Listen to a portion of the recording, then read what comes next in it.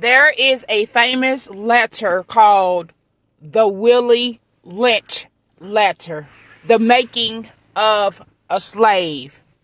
And in it, it talks about continual ways through divide and conquer and ignorance, the slavery system would continue.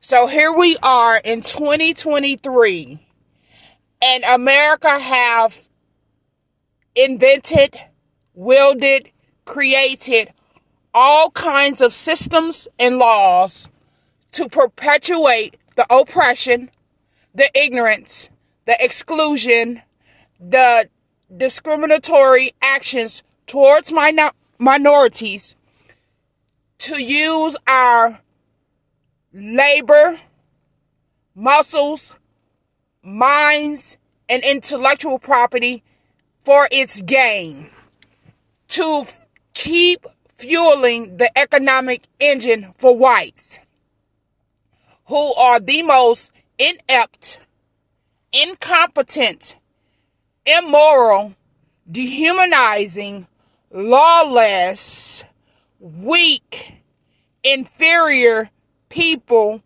ever.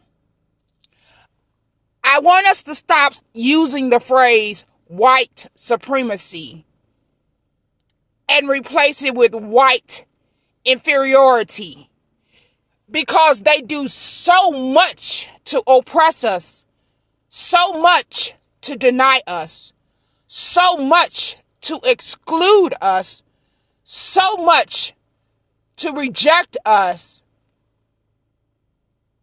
because they know that they are weak, they are inferior, they are incompetent, and they just cannot measure up to our level of excellence, brilliance, compassion, love, joy, as well as peace.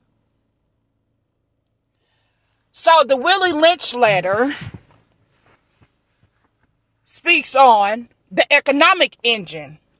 So not only do white men stroke with a pen our communities to be dilapidated feel, to be crumbling, to be everything they need to make sure we can't. And then they force us to go to these outdated, antiquated, racist-filled schools, and then begin to defund clubs, activities, access, opportunities, as well as things that open our minds to greater. And then we graduate not knowing the jargon, the lingo, the communication, and then we're actually vilified, ostracized, criminalized for the very thing America legislated, and that was omitted, rejected, as well as excluded. Make it make sense. And then we decide to go for better. We go to these higher learning institutions. Foreign language, because mind you now, we were not equipped for it, but yet we are there. And then we fall prey to the student loan debt because we have no sense of financial literacy. It wasn't taught. We didn't go to those schools. They didn't give them to us in our curriculums. No way. They did not. But yet and still, they hold us accountable. They hold us responsible. They say, we made the choice. Wow, really? So after graduating, we're told, oh, you're overqualified. You have too much education. You have too much experience. So it was never about education. It was never about truth. It was never about our experience. It was never about our exposure. It was all about stalling us, keeping us locked out, locked up, and locked down. It was all about us not knowing what our ancestors did while in shackles and chains, illiterate, unable to count the white man's way. It was all about those things. So they began to strip us. And the more they strip us from us, for us, and about us, the more we sound like them, look like them, act like them, and still is not them. Still not expected to be included. Still not respected. Still not. But yet and still, they know what's in our DNA. And it is the people that they stripped us from, denied us from, rejected us from. So they need our intelligence, they need our muscles, they need our minds, and they need our intellectual properties.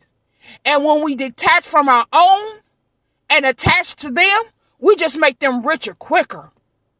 Because when we're around them, we have to do things bigger, better. Yeah, we got to show them that we belong here. So therefore, we're going to put our children into this, that, and the other. And we're going to spend all kind of unnecessary funding for what? Why? When everything we needed, we had amongst us. Oh, really? Make it make sense, because it does not. We need to teach, unteach, and reteach. And once we do this, it's game over. There's a school in Louisiana that had like 23 major fights on campus. Dads on duty stepped on campus and everything subsided. It was over. They came in with a sense of running the campus. They came in and their air was, you will honor, you will respect, you will get in line, because this is what I expect of you. I demand from you, and I will get from you. You are a child, and you will remain in a child's place. They felt safe, they felt secure, and they acted like students should act coming from us. Malcolm X said, only a fool would allow the enemy to teach their kids. And nothing in our schools today speaks greater than the enemy than what we're seeing from our children. Look at all of these fast food restaurants, family restaurants, stores where our children are working. Their work ethics is little to none. Their customer service is little to none. Their communication styles is little to none. And look who prepared them. White teachers. Because they make up the bulk of the teachers. And this is new to our culture. But oh, we can get them back. Can we tear up Brown versus Board of Education and replace our black teachers with these incompetent, ineffective, racist white teachers? That will be the beginning of changing education in America.